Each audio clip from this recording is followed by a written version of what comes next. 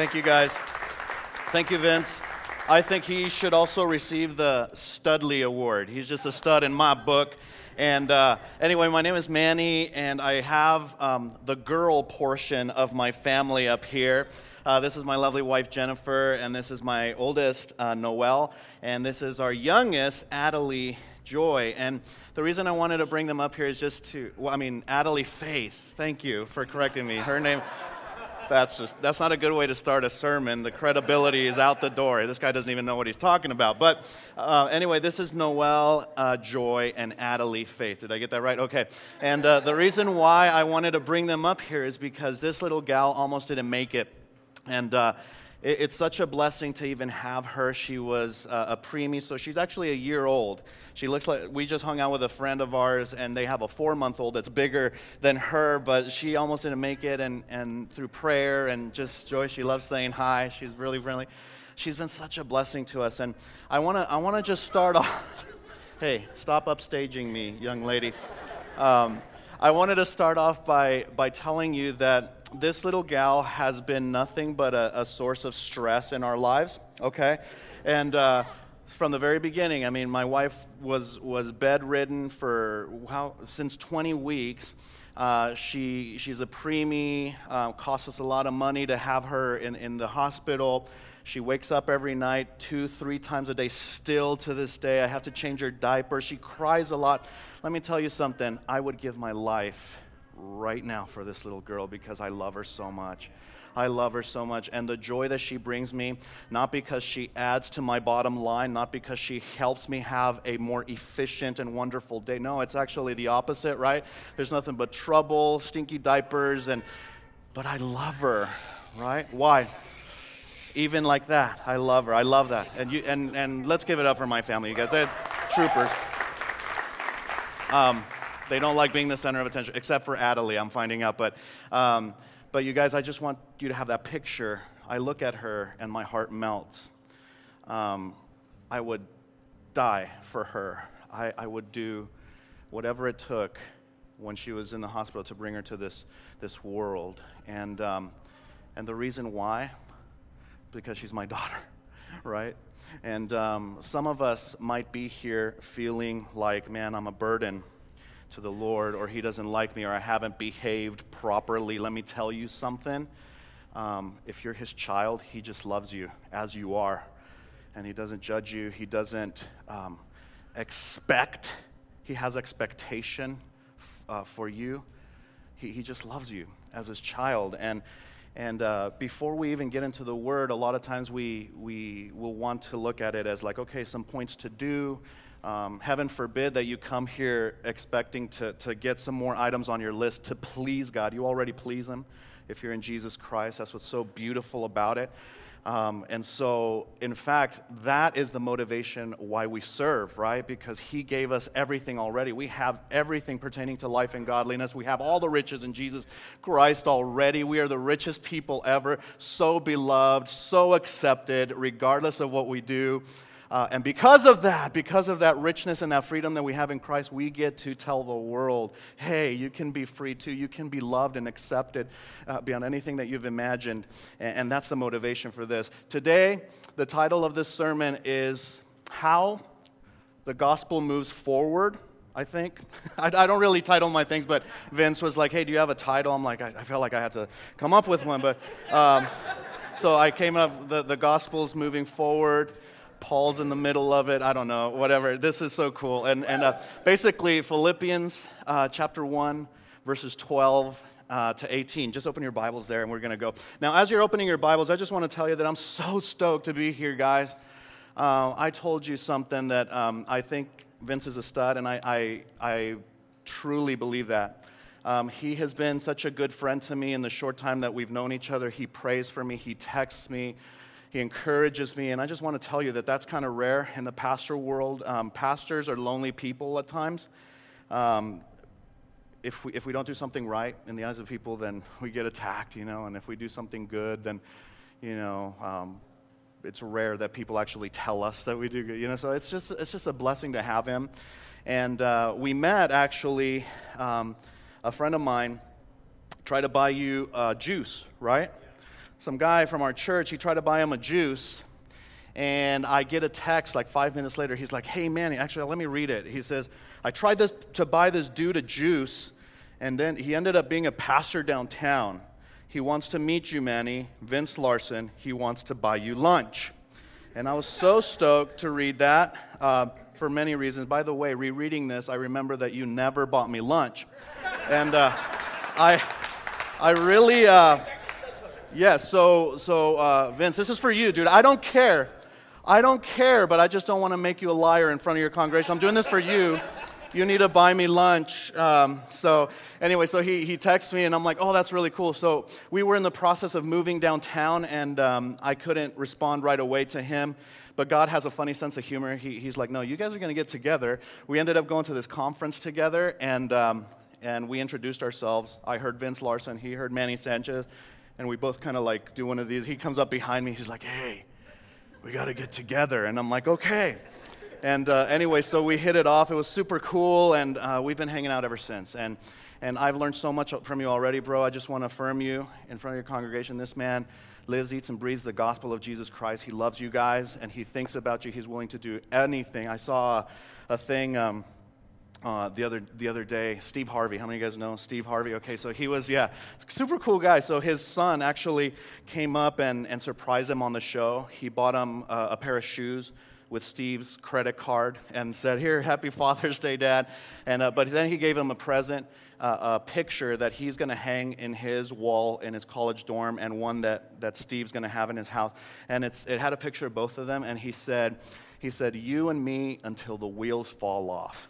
And I just thought that was so cool. But like, seriously, when I hang out with this guy, I get a sense of that for this church, for his people, for those who he's called to lead, it's you and him until the wheels fall off, man. Like, he loves you guys so much. And I've also learned how to be missional. This guy knows everybody, and they love him, and it's just such an amazing thing. So I just am so honored to be able to even speak here. So thank you for that, Vince.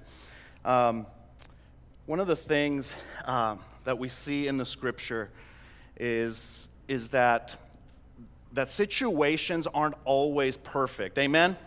That things don't always go our way, even though sometimes we tend to want to believe that when we believe in Jesus, everything's going to be better. But the Scripture just paints such a different picture, and that's why I have a problem with some of the guys that I see on TV that says, just come to Jesus and your bank account will flourish, you'll get that house, you'll get that car, and that's not the gospel. That's idolatry. It's saying that you use Jesus to a means, not Jesus as the end, right?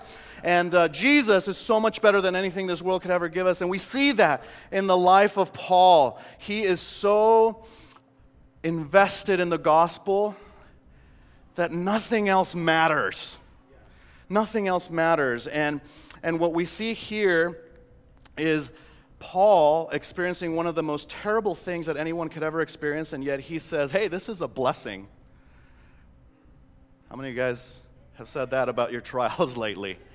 Praise Jesus that I got fired, right? Praise Jesus that my boyfriend just dumped me.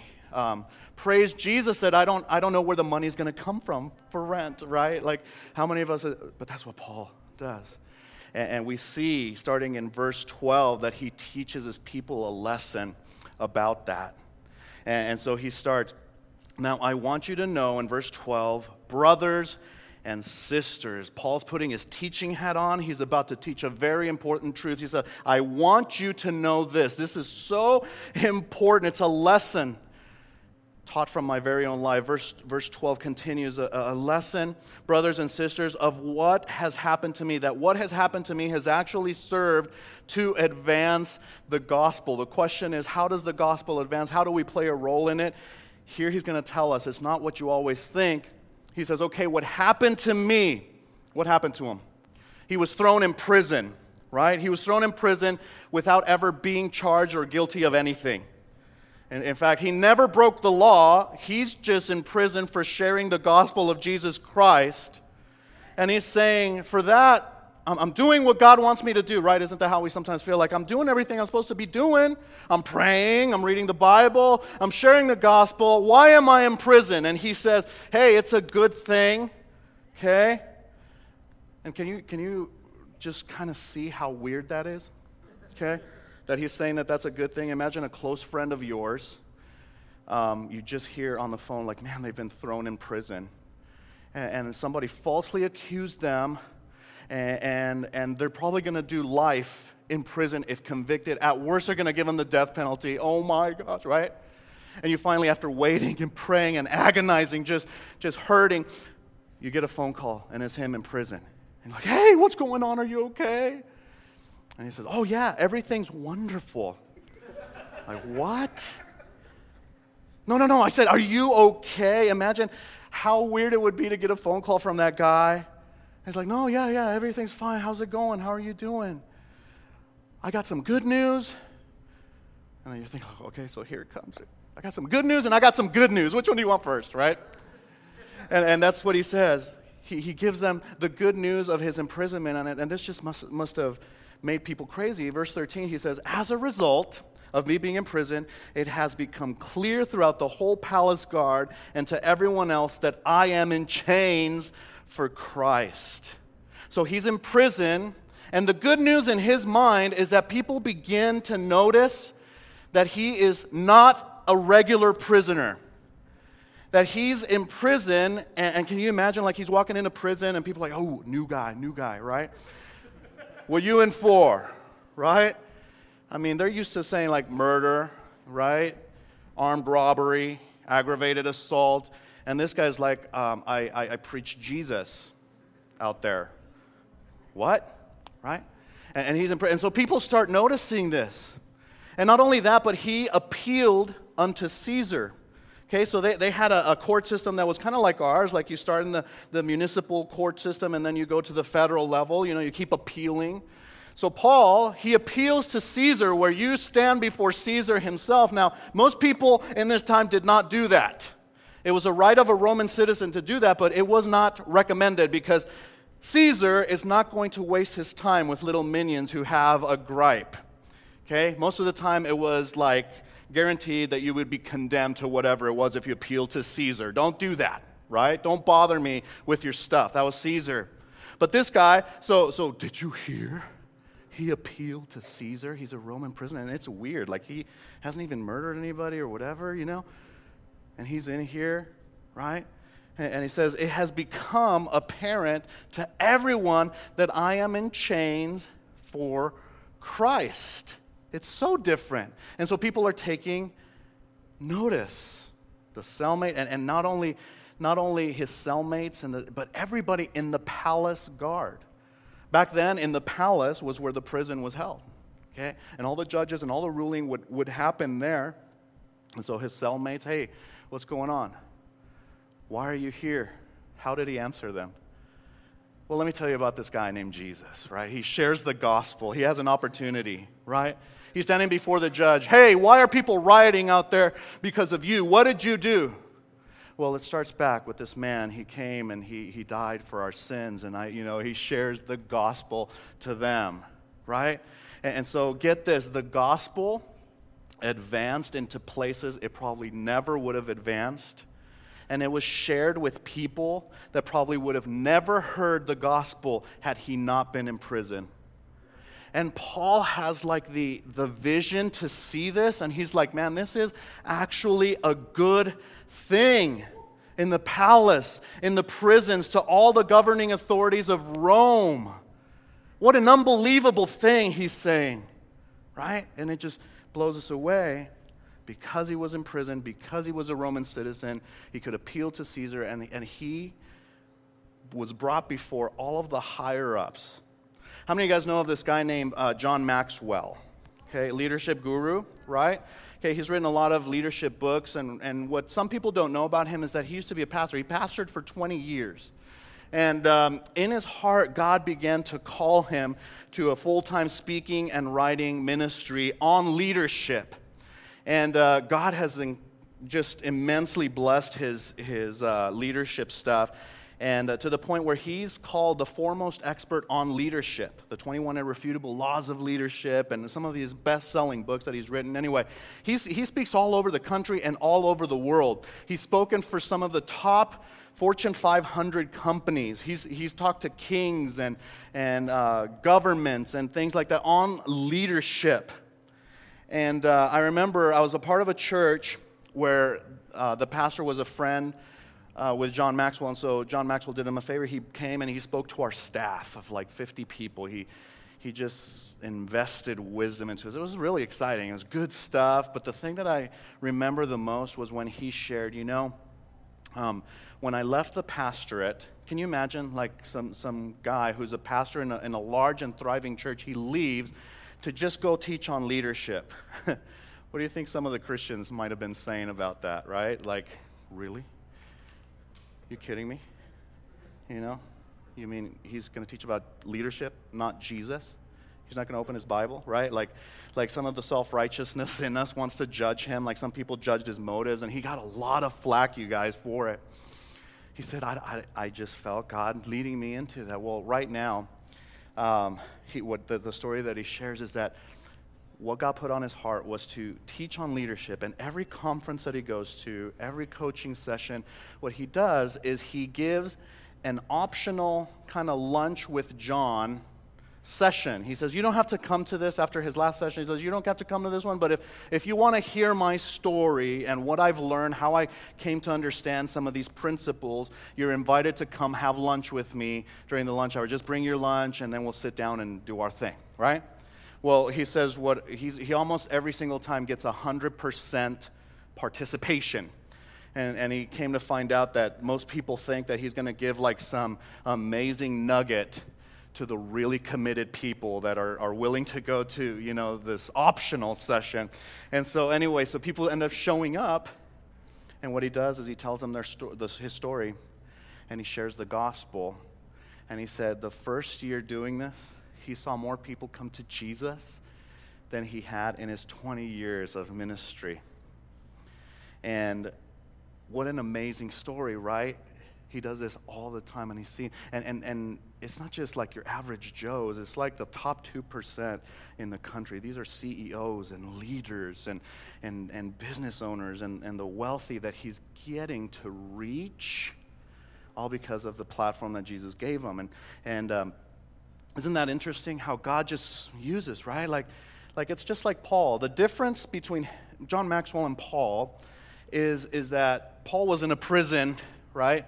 And John Maxwell more than likely is flying first class to these like speaking events and things like that. But regardless, these two men decided to say, you know what? Wherever I am, I have an opportunity, right?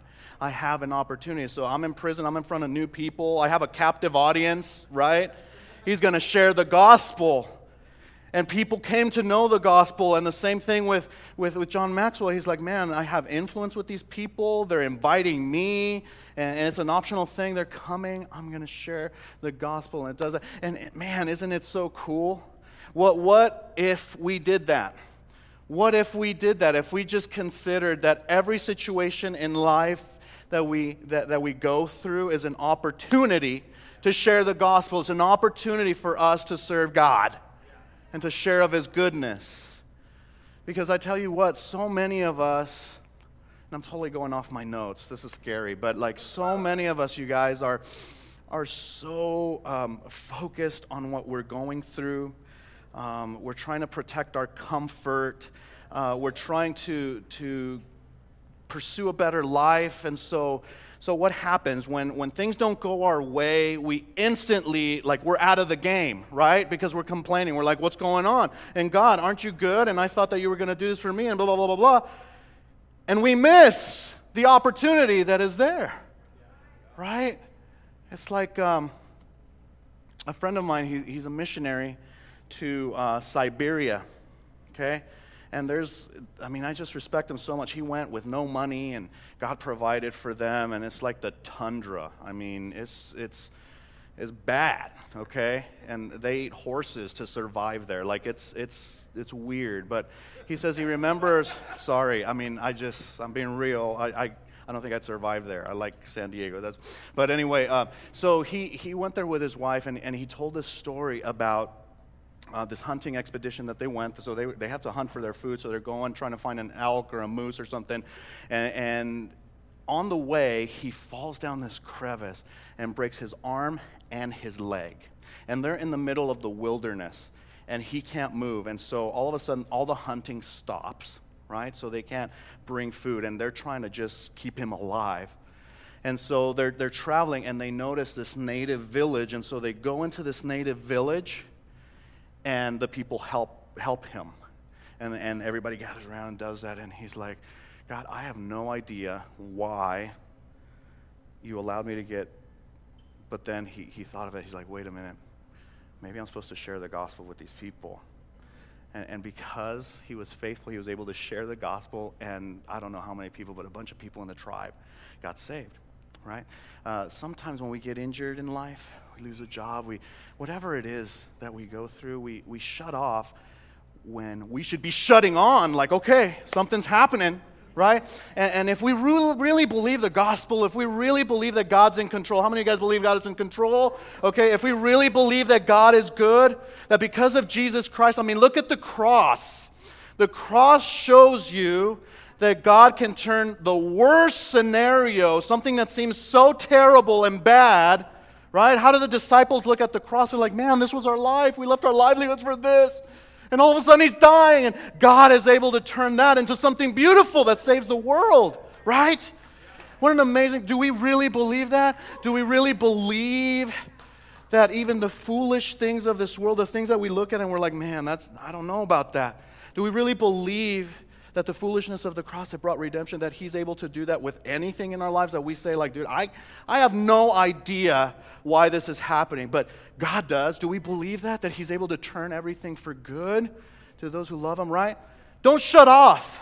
Don't shut off. And the other way too, don't shut off when bad things happen, but don't shut off when good things happen. A lot of times when good things happen, we just kind of hit the coast button, and we just coast because life is good and cozy and we want to keep it that way.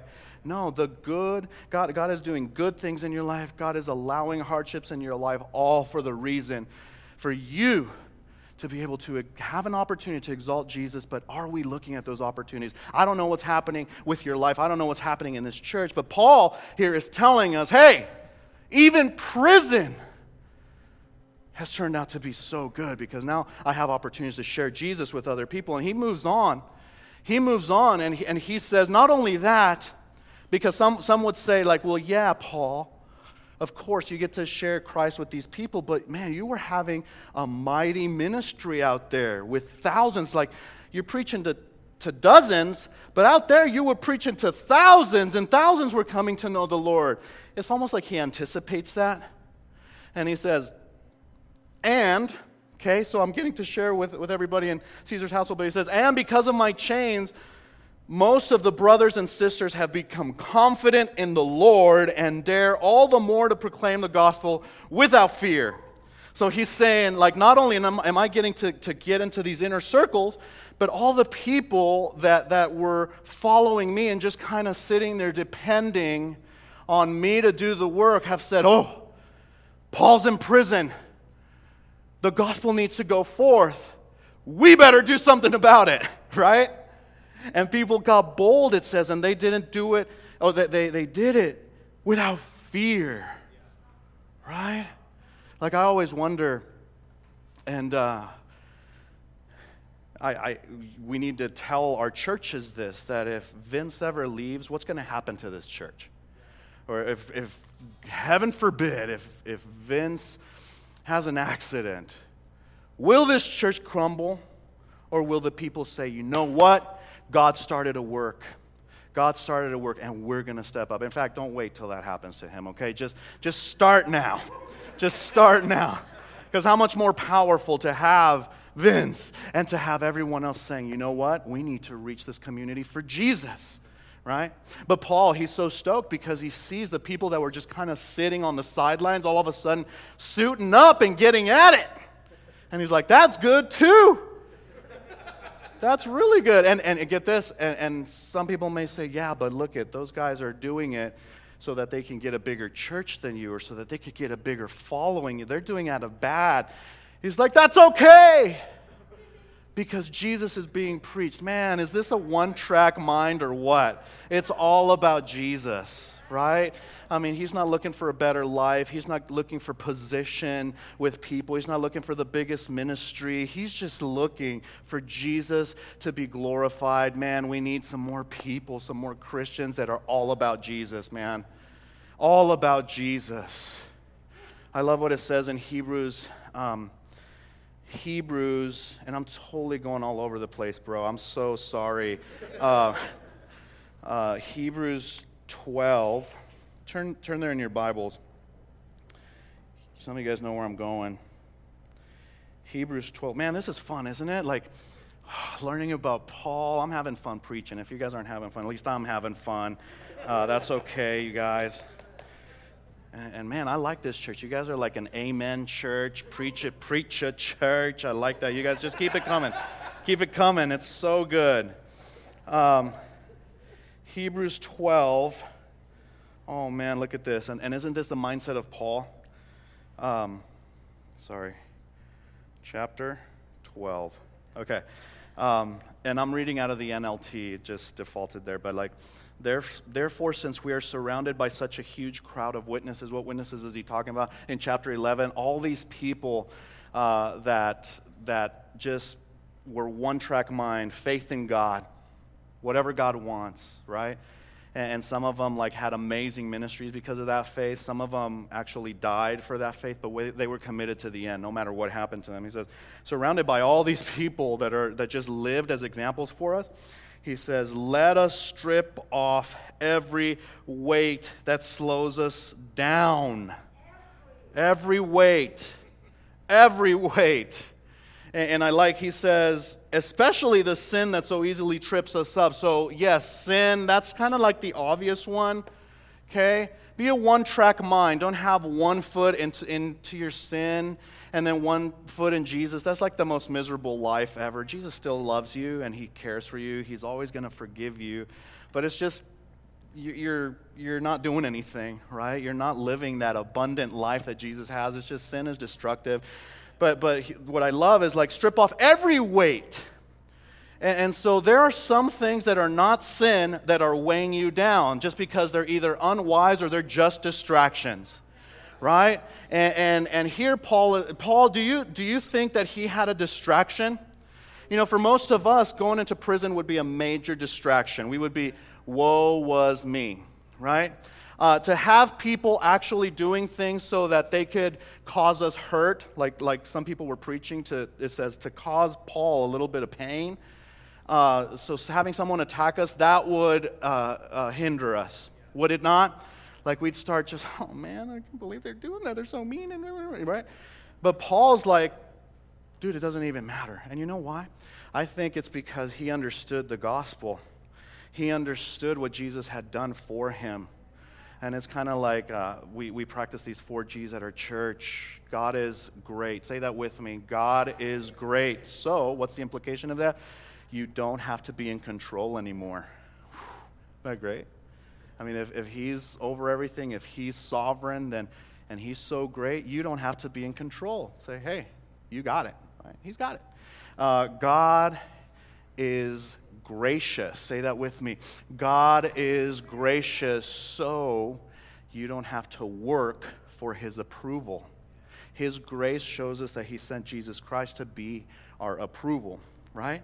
God is glorious. Say that with me. God is glorious. Say it like you mean it, people. All right? God is glorious, so I don't have to work to impress others. Right? He's so glorious. His is, I mean, if he appeared to us here, we would care nothing about what the people next to us were thinking because he's so glorious. We'd be on our face. It's just, what do you want, Lord? What do you want, right? And then the last one, God is good. Everybody say like you mean it. God is good. Yeah, so we don't have to find satisfaction elsewhere. We don't have to find satisfaction elsewhere. You see how the gospel just affects you like that? It's all because of Jesus. God is great. God is good. God is glorious. God is gracious. so he can just kind of leave. He was literally not weighed down by anything. He lost it all, his freedom. He lost his position out there. He lost his ability to move around. And yet he's rejoicing. He's rejoicing because he was about one thing, about Jesus Christ, the one who saved him. I love that. And Hebrews 12:2 says, "And let us run with perseverance the race that is marked out for us, fixing our eyes on Jesus." Isn't that what he said? He said, "Fix your eyes on Jesus, the author and perfecter of our faith. For the joy set before him, he endured the cross." He was able to endure the pain of the cross because there was a joy at the other end. You know what that joy was? It was you. It was you. Put your name in there. For Manny was set in his mind before him. Vince was set in his mind before him. Jesus endured the torment of the cross because he had you in his mind, that someday Manny's gonna understand this. He's gonna follow me. He's gonna be rescued. That was the joy that was set before him. He did it for you. And that, my friends, is what it helped him to endure the cross, right? Scorning its shame. He's like, yeah, this is shameful, whatever, but there's a greater truth. There's a greater blessing that awaits. And this is nothing compared to that, right? How many of you guys can just kind of imagine standing before your Heavenly Father someday? And him seeing you with those just loving eyes, just no judgment, complete love in his eyes for you, just rejoicing to be able to embrace you for the first time. To know him, to befriend him, the one who loves you so much. Man, whatever I go through, God, right? Doesn't matter. The ability to see someone who you love, maybe a neighbor or a friend or even a stranger who doesn't know Jesus, to be able to see them because of your life, whatever you go through, come to know him, and all of a sudden have an eternity with Jesus instead of an eternal torment. Like, wow. I'm sure here it's true too, but we've seen marriages restored. We've seen people delivered from addictions. We've seen people saved. We've seen people depressed all of a sudden receive the greatest joy in their lives. Could you put a price tag on it? It's like, yeah, Lord, like, I'll serve you, but not like if it moves around my comfort or takes it away or whatever. No, there's something greater. And Jesus and Paul both showed us there's something greater to focus on than just like what you go through. And you actually rise above, circumstances. That's what's so beautiful about Christianity.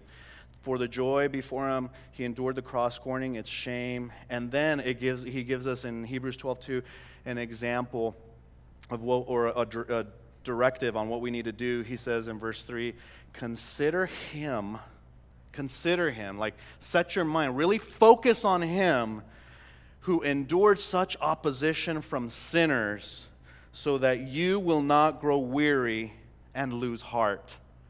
Okay, so when you're going through these difficult circumstances, I'm not saying that you're just like, woo, yay, and then like ignore the pain. It is painful. It is. But it's very important to not focus on the pain, to not focus on woe was me. He says, instead of that, like you're going to be enduring, and set your mind on him, and set your mind on Jesus who endured the cross for you. You were the joy set before him. Keep your eyes fixed on that. And then it brings everything else into perspective. We say like, well, I'm not hanging on a cross. I guess I can endure this, right? I didn't have to be separated from the Heavenly Father and bear the sins of the world. I guess I can endure this. And one other thing that the cross does, if you can focus on the cross just like Paul did, and we're instructed here in Hebrews, here's what happens. You begin to see God's blessings and wisdom. Isn't it true that if you focus on the cross and what God did, that we get this truth, that God is able to turn a seemingly horrible situation into something good? Right? Isn't that what we see in the cross? What else do we see in the cross? God is able to be trusted with our suffering. Isn't that what we see? Like Jesus had to surrender and submit and say, okay, I'm going into the grave. I don't know. Are you going to raise me up? Are you going to leave me there in the abyss? Remember in Psalms, he says, you will not leave your Holy One to see corruption. Jesus had to enter into that trust. Okay, I'm going through this, and I'm believing you that you're going to raise me up and that we're going to be together again. Right? The cross, God was faithful, by the way.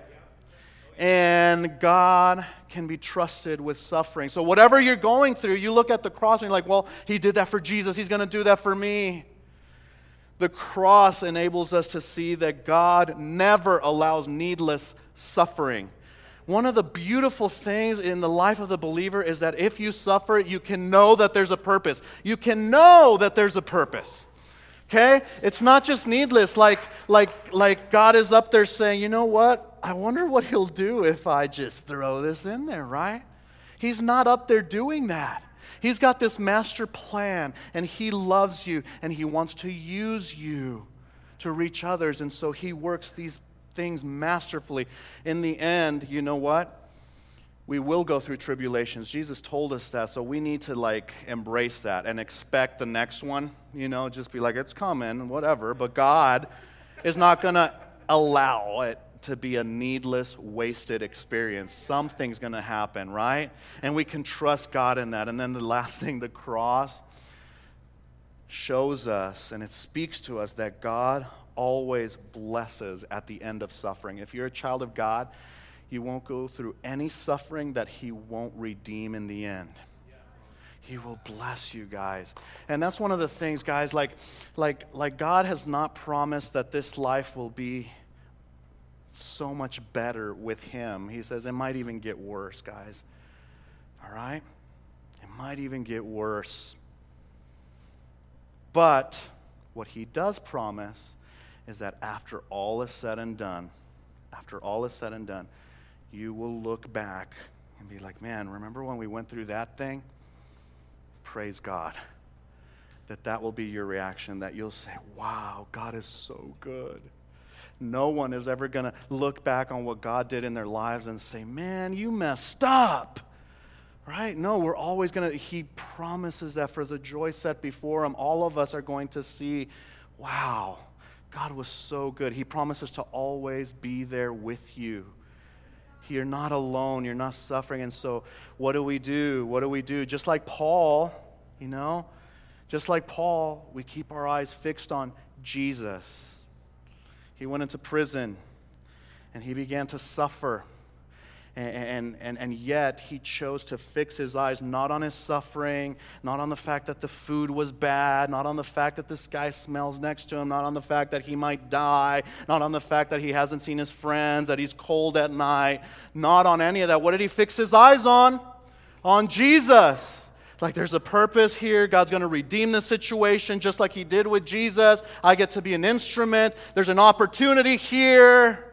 That's the Christian way of suffering. And by the way, that's how God moves the gospel forward. Amen? And God has such a plan for you. I don't know who you have in your life. And by the way, you can come up now. I went off book, dude. I'm sorry. I went off book. I'm sorry, guys. But I don't know what you're going through, but I want to challenge everybody to look at your life through the lens of the cross, right? Like through the lens of Jesus. And so, is there opportunity in your life to use this situation? Like, yeah, it's bad and it's horrible and it's heavy on my heart, but hey, I wouldn't have met them. Or, hey, I wouldn't be here. I wouldn't have to be going through meetings here, right? Is there an opportunity for you to look at the bigger picture that God is actually using your life, that He loves you, that He has a plan for you, that He's always going to be there for you. Okay? I want to end by just giving you a couple minutes, like 2 minutes, to reflect on what the Holy Spirit's doing in you. One of the things I love about church, guys, is that whenever we come to church, you never know what's going to happen. We got a Holy Spirit who's powerful, and He's always working, right? And there's something about coming and just sitting and knowing that there's a spiritual work going on, because at any given moment there could be breakthrough.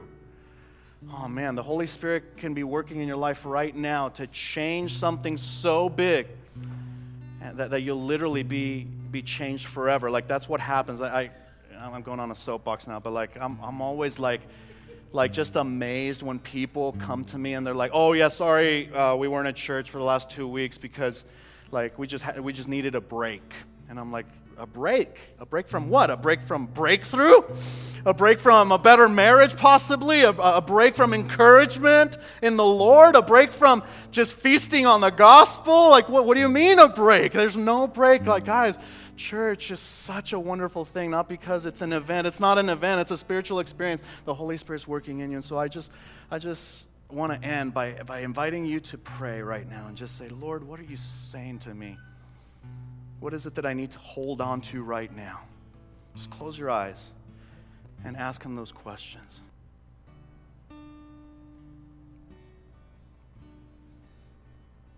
Holy Spirit, I just thank you for your work in everybody's life and in everybody's heart right now, Father. I don't know where people are at, but that's what's so cool is that you do, and you use the word to pierce people's hearts and to encourage them and to lift them up. Lord, I thank you that we are not alone, that we are not called to live a life of works, but a life of relationship and response and to you and to your gospel, and that you're doing this work in us and for us. And I just praise you for that, God, and I just pray that people would be different because of Paul's example, because of your word, that they would truly internalize that nothing ever happens that you don't intend for a higher, more beautiful reason.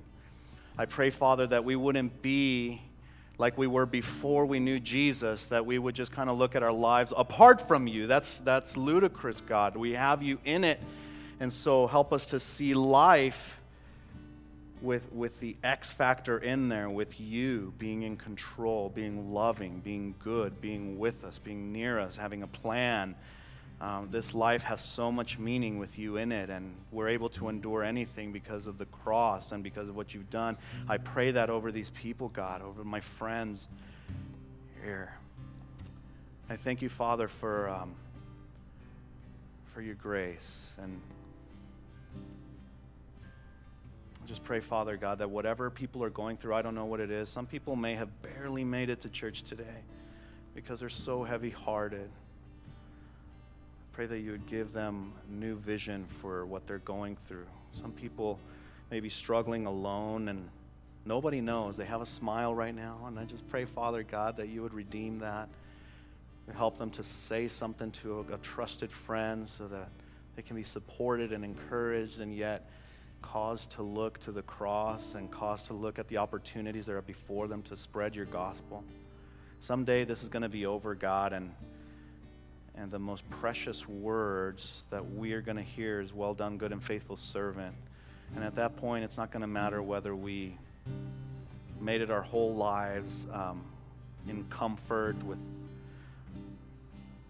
all of the things that we sometimes long for, Lord. It's only going to matter that we served you well, that we lived out the gospel for you. And I just thank you again for what you've done. With your heads bowed and eyes closed, I just want to give somebody an opportunity. If you don't know Jesus Christ, one of the things that we preach about is that Jesus came not to judge this world, but to save it. And that's why he died on the cross, because apart from him we can't have salvation, is what the Bible says. He died on the cross. He took on our sins. He paid the penalty for our sins. And 3 days later he rose again to prove that it was accepted, his sacrifice was accepted. And if you don't know Jesus here today and you want to be forgiven of your sins and you want to enter into a relationship with him, you want to receive what Christ has done for you, I just want to give you the opportunity to do that right now. And just for the sense of a personal time with God, just everybody keep your heads bowed and eyes closed. And if you want to receive Jesus Christ tonight, just raise your hand until I can see it. Okay, in the back. Thank you. Anybody else? Anybody else want to receive Jesus Christ as their Lord and Savior? Father God, I just thank you so much that there's life in here. And Father God, thank you that you're doing a work. We just pray, God, that that this beloved person who put their hands up, that they would be just overcome by your amazing love and grace. We thank you for this church service. It's in Jesus' name that we pray. Amen. Amen. Amen. Thank you so much,